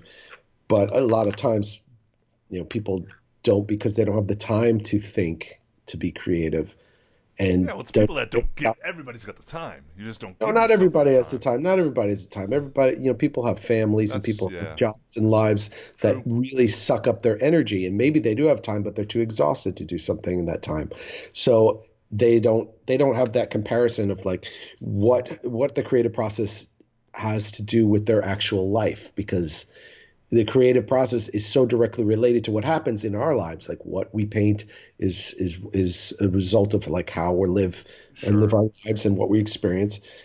And so it's a mirror. It's a complete reflection. We try to be, you know, it's not as, you know, literal, but it, you know, people who don't have the time to practice being creative don't understand they don't know what it's capable of doing to help mirror their lives, to get a better understanding or a different understanding, a different perspective. Have that release, or just the release alone. Yeah, you know, to get that satisfaction. You know, some people only have time to eat cake. Some people only have time to smoke crack. Some people only have time, you know, to do other things to you know, to ease pressures of life and or feel good. You know, to get elevated. And we get elevated by making our work as well. That's a huge endorphin release. That's a huge, like, you know, something to make us feel comfortable with living life, going through. It gives yourself purpose and meaning. Well, for me, it does. You know, definitely. Yeah, it helps to mold that. You know, to give something that is, you know, both, you know, metaphysical and physical. It's something spiritual that we could feel and hold in our minds and our hearts, but it's also something physical that we're creating, that we see and we can then share with people around us. So it's like we get to make proof of these fantasies or these imagination that we have of the significance of being alive, you know, and experiencing what's being thrown at us, because we're born into it, and then everything's thrown at us and we react to it. We're reacting to everything from, basics, mom, dad, friends, lovers, to like how people living across the world and how that affects us. There's so much being thrown at us all the time, and we are just reacting to it with our words, Yeah. And not everybody has. And that's what you're filtering out, Yeah, we're interpreting, we're reinterpreting, because a lot of what we're going through, everybody it's processed information that is very particularly sort of tailored to do one specific thing, and that is just to perpetuate and continue selling and making of products, whether it's food, clothing, computers, stuff, So we have to, artists have to reinterpret these positions that we have here. Like, well, what, as a person living in the middle of all this shit, that we're born into, we help build some of it around us, but for the most part, it's out of our hands, out of our control. We're just trying to figure that shit out, like the way I'm trying to figure out this thought process now. Yeah, I know. I fucking feel you, though. I feel you. I'm with you, man. I'm fucking sitting passenger right now. We're driving, and I am fucking on this journey. I got you. I gotta use the rest stop. I'm gonna pull over. Yeah, pull over. In a bag. I need another cup of coffee. A bag of sour cream, onion, potato chips, and yeah. But But yeah, everything you said, Angie, it's all that. It's yes, and specifically some things that I do to practice. Let's see, Angie said to draw she draws every day. I like to just get my ass in the studio, and there's so many different projects I could start. Some of it is very, mechanical. Somebody that you need to finish, because that always happens to me. Well, usually those I put aside even longer. But if you can't do it, do something. I try to do something very mechanical. Like building tiny houses. Doing something like that is like point A, B, C, D. It's all spelled out. You just follow the instructions you have in your head to do it, until you can start getting, more creative and free flow. Or just like I practice when the weather's nice, I go for walks. Something as simple as that to clear the mind. Or do something like I'll cook, something else, just staying active. That these hibernative states or these blocks, a lot of times, like Angie said, it's part of the process. It's just that you have to sort of go through the motion and allow any sort of transition to happen. But try to stay, you got to stay, keep your head in it, keep your nose in it, keep your head in the fucking game, because you look at books, go research movies, dig into the past things that you used to like, and rewatch some old films or revisit old.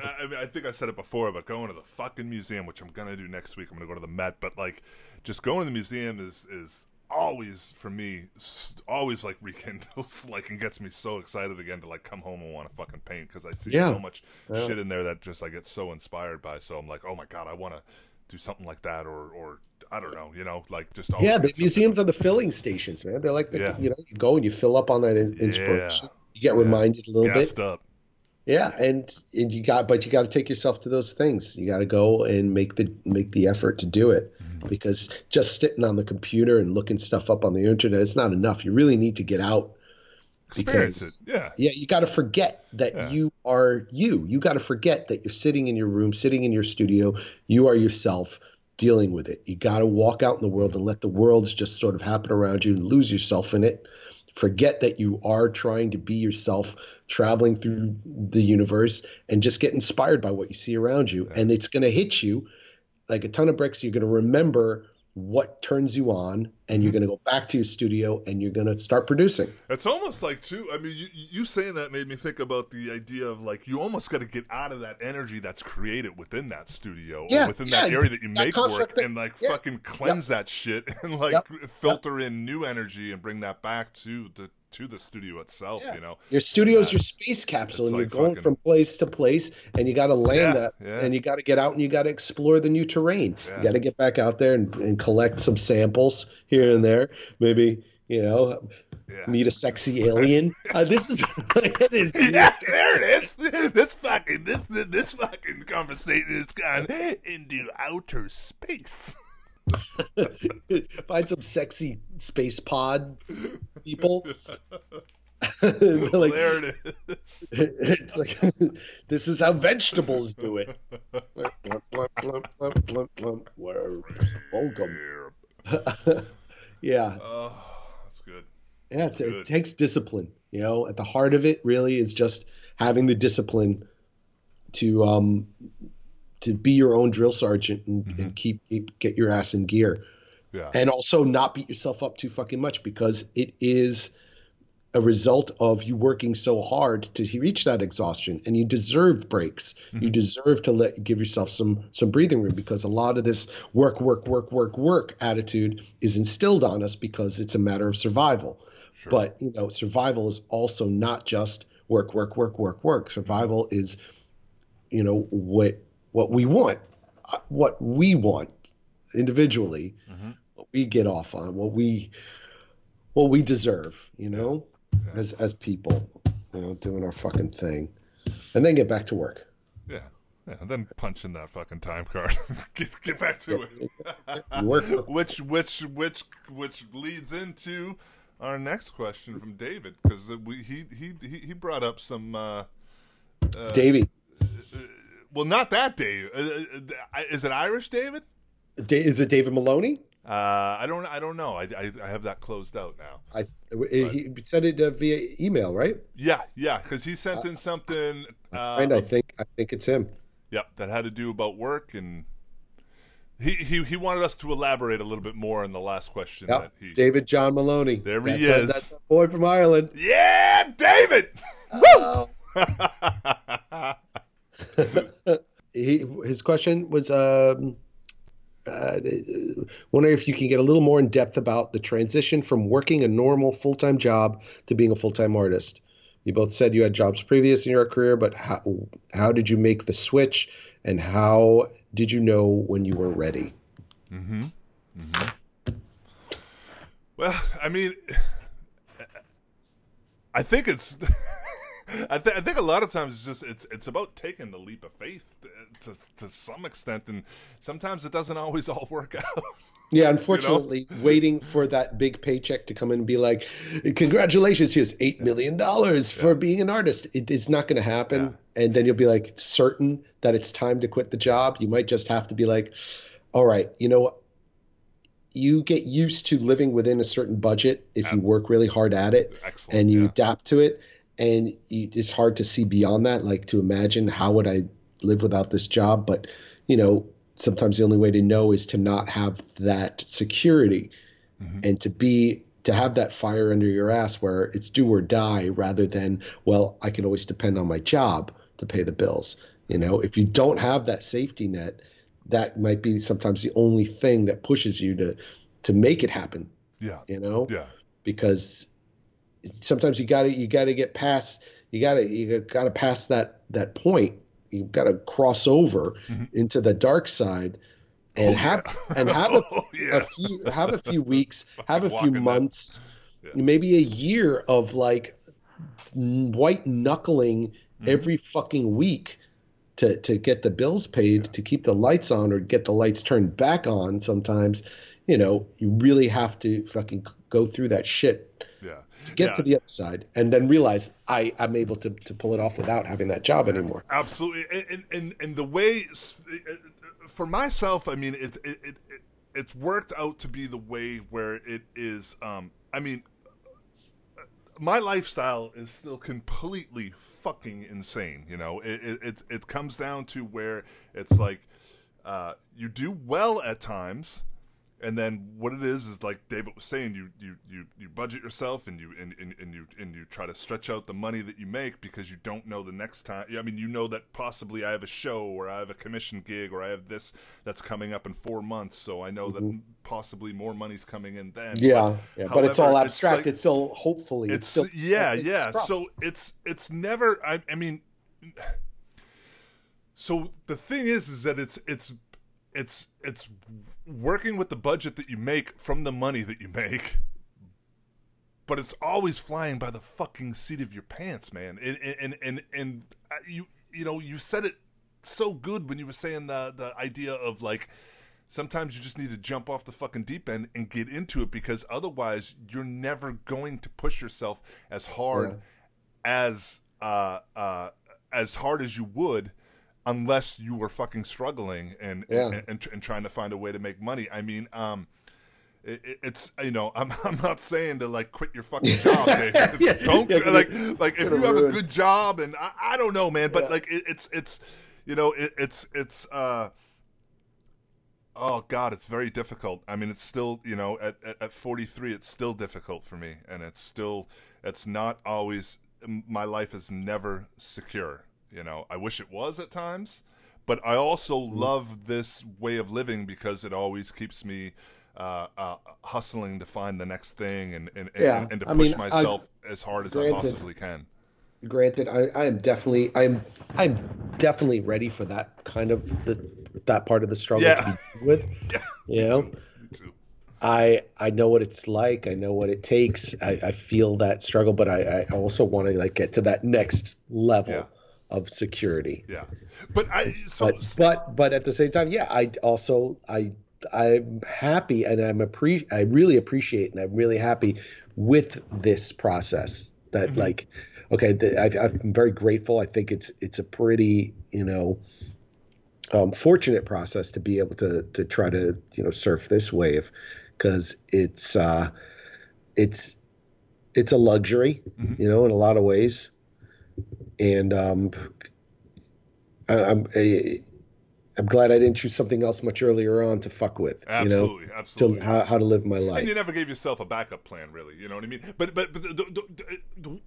I think I want to say, David, is also too like where me and David are coming from is that there was a point where we doing the jobs, working a lot at the jobs, but then we were also doing shows, and then we were selling work. And then we sold a little bit more work, and then we sold a little bit more work, and then we started feeling more confident because of the work that we were selling. Confidence, because because of the work that we were selling and having money come in. It didn't mean that we knew next month that we were definitely going to be selling a painting, but we were starting to prove to ourselves, oh, okay, we're selling work, there was like cracks. There was light coming in through the cracks that you could see that the potential and possibilities are there.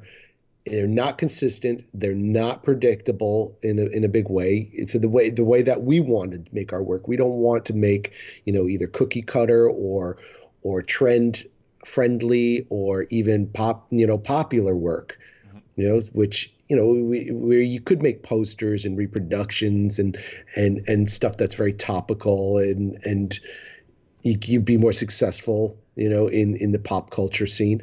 But, because we decided also that's not how we want to live, we see that it does take a lot of pounding on that fucking wall to make more cracks. But it's there, that potential is there. And that potential being enough to abandon a straightforward job, a somewhat idea of security of a paycheck, that somebody else has a successful business that they could afford to pay me to go to work.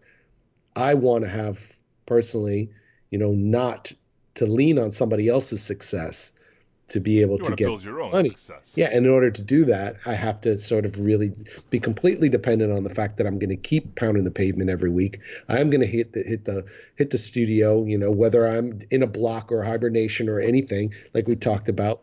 That it's so much more depending on, it's all depending on me to keep that fucking train going. If this is how I'm trying to, pay the fucking bills, because bills need to get paid. I don't want to live off the grid. I don't want to live in a fucking tree somewhere. That sounds nice. Yeah, fucking, it sucks, man. You're sitting and smelling your own shit all the time. No, I don't I want like that. some of the luxuries of modern society. And then you're gonna be looking for somebody's garbage can to throw your shit in. Yeah, exactly. And I'm throwing my own bags of shit, and here I am, the person that I hate living in a fucking tree. No, I enjoy the modern, trappings of luxuries of modern society. I'm not going to fucking deny that. Sure. Oh, I love it. If it wasn't for it, I wouldn't be able to do a quarter of the things that I get to do. Yeah. But I think you want to find enough momentum, see the potential, enough momentum within the compensation for what it is that you're doing, David. And then from there, you can feel like you can make that leap, Yeah, you got to build. It's not to say that shit's going to be easy, because you're still going to go through real hard times, No, especially after the leap. Jesus 25 Christ. years later. Well, I mean, actually, it wasn't until years later that I quit, working a steady full-time job. Yeah. But I've only been like what, 3, 4, 5. You've been a long time, dude. 6 years. I think 6 years now. Oh, I've been here 3 years and 4 years before, 3 or 4 years, 6, 7 years maybe. Okay. The most. Yeah. Since I gave up entirely, I was working 1 day a week for like the last year. I was working maybe 2 days a week the year before that. So I kind of weaned off, and I had that job that was safety net. It was that Friday happy hour was like the last, year or two I was working just, then that's what I whittled it down to. I wanted to work 1 day a week because it got me out of the studio. It forced me to leave home, the house, and it was my social link. I worked in a bar for 13 years. So it was a social link to friends, to strangers that kept me interacting, so that was good for me, good for my mental health, good for my my space environment to break it up. But it was also a bit of a crutch to make sure that I didn't make that extra push. And it happened right at the right time, because I had a couple of years of without working a job before I got dumped by my gallery. And that's another thing that happens out of the blue. Can happen to you. I had a gallery for 10 years that was my bread and butter and my sure thing, making good money. And then out of the blue, unexpected, like a fucking train from the side, I got dumped. And so here I was stuck at my own own devices to come up with paying the bills and whatnot. So but I want to say one thing though. You didn't get dumped, but you got dumped because that person chose to fucking just totally not run a gallery anymore. Yeah, she decided to close the gallery. Yeah, the gallery closed. So it wasn't like it wasn't like you were like, all right, you're out of here. I was doing so much alcohol. No. I was doing weed, man, and I got busted. No. The gallery, closed. It was a blindside. Got blindsided. Anyway, so I had a little bit of time to prepare for that, but if I didn't think at that point I could make it happen, if I had to, then I probably would have kept the job. Yeah. But it was something that I remember the day that I quit working at the bar. This is at a bar this is a hi-fi. Yeah, it was a friend's. Close friend. Yeah, he was a supporter of the arts, not just mine, but like music, art. Mike Studo was a legend in the East Village. Working at his place was a pleasure. I got to see my friends every week. I get to give my friends free drinks every week. Sorry, and Studo knew it. That's why. Yeah, he didn't get. Anyway, it was a very modest amount. Okay, it depends who showed up really. If Ricard showed up, no, come on, no, everybody was good. Everybody was good. But oh wow, it's snowing like crazy now. This is the worst spring ever. Anyway, so I remember that morning I was going to quit. I was like toying with the idea for so long, like you toy for like a year in your mind. I need to quit this job, and I think about it. I talked about it with my best friend, and talked about with Juliet, like what's keeping the job for me? What am I depending on it for? Is it a crutch or is it not? And that morning I remember walking to work, that same walk I've done already for 9 years, I know the walk. And I was saying to myself, wouldn't it be great if this was the last fucking time I ever did this? And all through that morning, like when I go out for my cigarette, sitting on that stoop by the cash machine at the emergency exit door, staring at those same buildings at that church that said cash machine. I found fucking. Remember that night? I found $200 in there. I came in and bought everybody fucking drinks. You know, but this was it. It was this spot so familiar, so many experiences. Les Barony kicking the guy in the head with his boot, and like you know, it was like it was years, and staring at that same fucking building skyline across the street, being like, wouldn't it be great if this is the last time I'm staring at these fucking buildings that I've watched people through the windows Pac-Man for years? Sign. Yeah, like the Pac-Man Peace Church sign. Yeah. It says peace, but it's all like Art Deco, and it was a happy hour shift. And Mike comes in that afternoon, and I said to myself, if Mike comes in, I'm gonna do it. If not, I'll do maybe next week. You know, which might never have happened. You know, might not have been for another several months that I would have the courage, you know, to confront. So he came in. Studo came in that afternoon. Talking. He walks over to me. The bar says, "How's it going?" And I'm like, you know, and he looks at me. He's like, I'm like, I gotta talk to you about something. I gotta talk to you about something. He goes, "You getting married?" I'm like, "No." He goes, "Are you quitting?" I go, "Yeah." He goes, I had a feeling. You know, I said it was about time. It was like I was wondering if I was going to have to do it for you eventually. You know, just which so it sweet, is, man.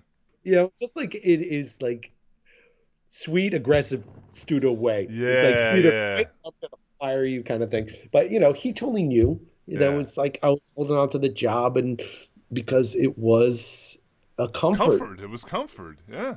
Yeah. And it was also such a great relief to become dependent on myself completely, not to be away from the bar. Yeah, I didn't want to count money and serve drunken shitheads on a Friday anymore or any day. Well, that's why you started doing the friggin' happy hour. And once 7:30 came around, I had to get out. I couldn't stay there for the night shifts. Yeah. Even if it was midweek, I couldn't stand it anymore. The neighborhood changed. Pool, but the neighborhood changed so much, and the clientele that was coming in were such douchebags, and I was getting so frustrated with everyone walking up to the bar, staring at their phones and ordering drinks without looking in your eyes. And I'd be like, hello, I'm not going to serve you until you look at me, engage me. Like I was too bitter, I was too angry to be a public servant, to be in the service industry. Yeah. Trying to teach people fucking manners and hospitality. Exactly. I'm not there to fucking teach you these stupid kids' parents fucked up, not me. Anyway, so. That was a huge relief, but it did take an incredible amount of confidence because at that point in my career, I was very confident. I am now, again. That was a brief period of time after I got knocked down a few pegs, which I'm not necessarily going to say was good for me, but I did learn a lot from it. Nonetheless, it was a confident time, and it was the right time, and I just felt it, and it had to take the jump. I probably should have jumped a year earlier, but you know what? No harm, no foul, because another year working in a bar. Fucking right, you know, wasn't right. Whatever. So yeah, balls. Do it safely, David. Yeah, safely. If you have a family, don't do it at all. Take care of your kids. Jesus Christ. Take care of your family, please. Don't do it. Don't do it. You're never gonna make it, sweetheart. They're gonna eat you alive. Gonna kill you, man. You're gonna get fucking. Don't say that. Gonna crucify you, David. You're fucking dead man. No, join us. Join us in the dead man's fields. Death. Join the fray. That doesn't mean that the fear of having to get a real job doesn't haunt me every day. Yeah. You know, it's like quitting smoking or drinking or anything. It's like once in a while that wave comes over you. It's like, oh man, I got to go back. You know, I have no choice. I got to go back. You suffer through it. Do everything you fucking can. Jesus Christ. Oh God. Well, we got actually another question. Do we really? It's another repeat offender, Daniel Fogelsong. Oh, Daniel. And this one's directed towards you, Mr. Supakis. Oh boy, it's not anything too deep. So don't worry, won't expose any secrets. Just curious what type of white Stupakis does his glazes with. For example, the before and after pictures of winter solstice I saw on Instagram. I took a couple of workshops with Van Minnen, and he swears by different whites for different steps of the process. It's important information to me, at least, but might be a boring for the podcast. No, well, it depends how I read the question. Daniel, I'm going to make it super easy. I have painter friends who use, like, they got like fucking 50 tubes of white. Like, they're using zinc white, they're using titanium, they're using fucking flake white, they're using this, they're using that, they're using... I don't do any of that.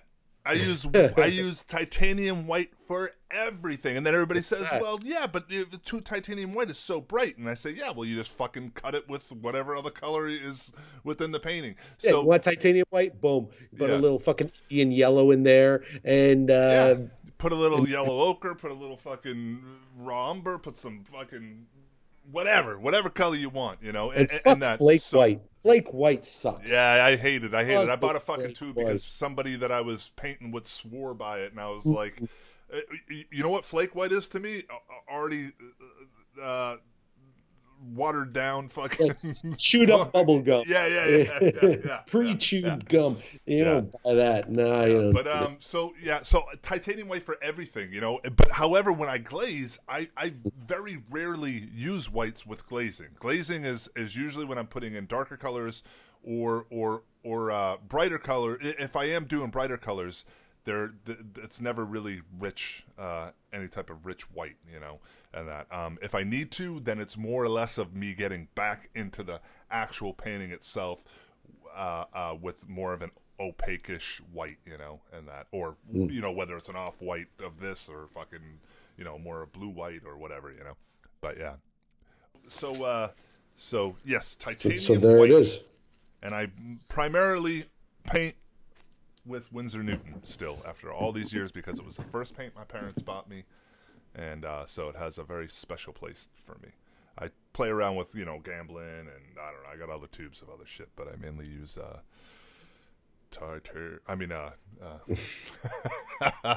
Winsor Newton. Zinc, a flake, and flake of the day. I think I don't think we have any more questions anyway here.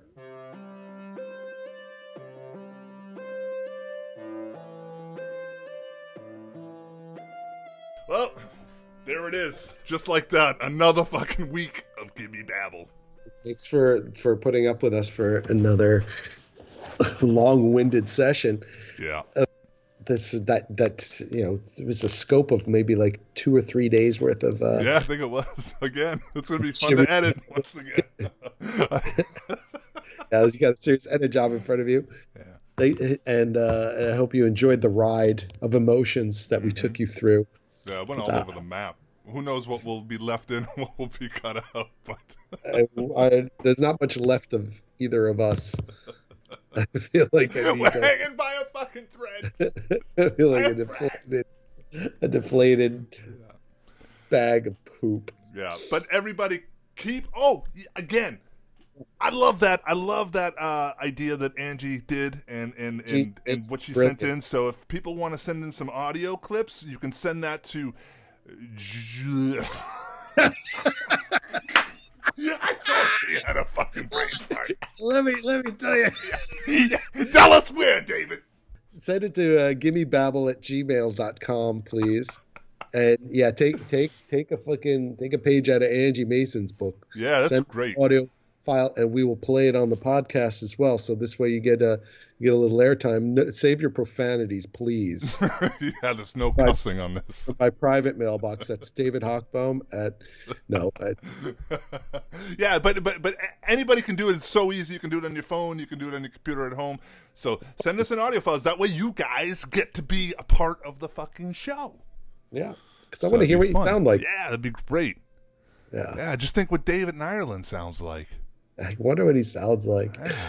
Hello, everybody.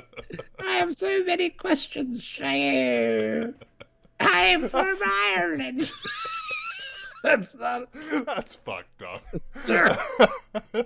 That's not him. right. David, that's not right. And not you, Hawkbomb. The other David. David, I'm talking to you in Ireland. That ain't fucking good. Prove me wrong. We love you, David.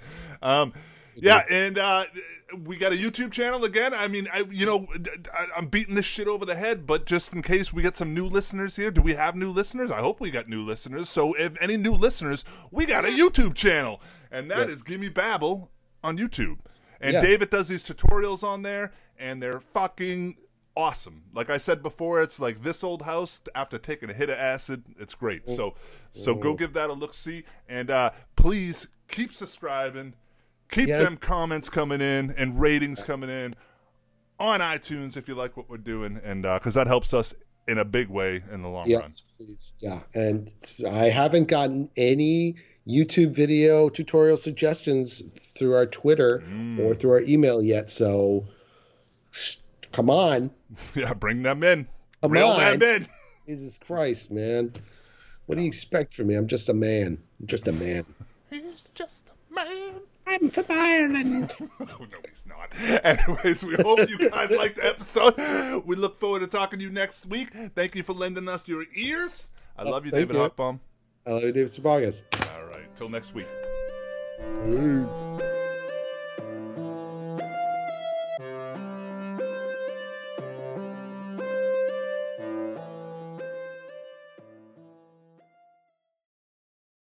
I am from Ireland.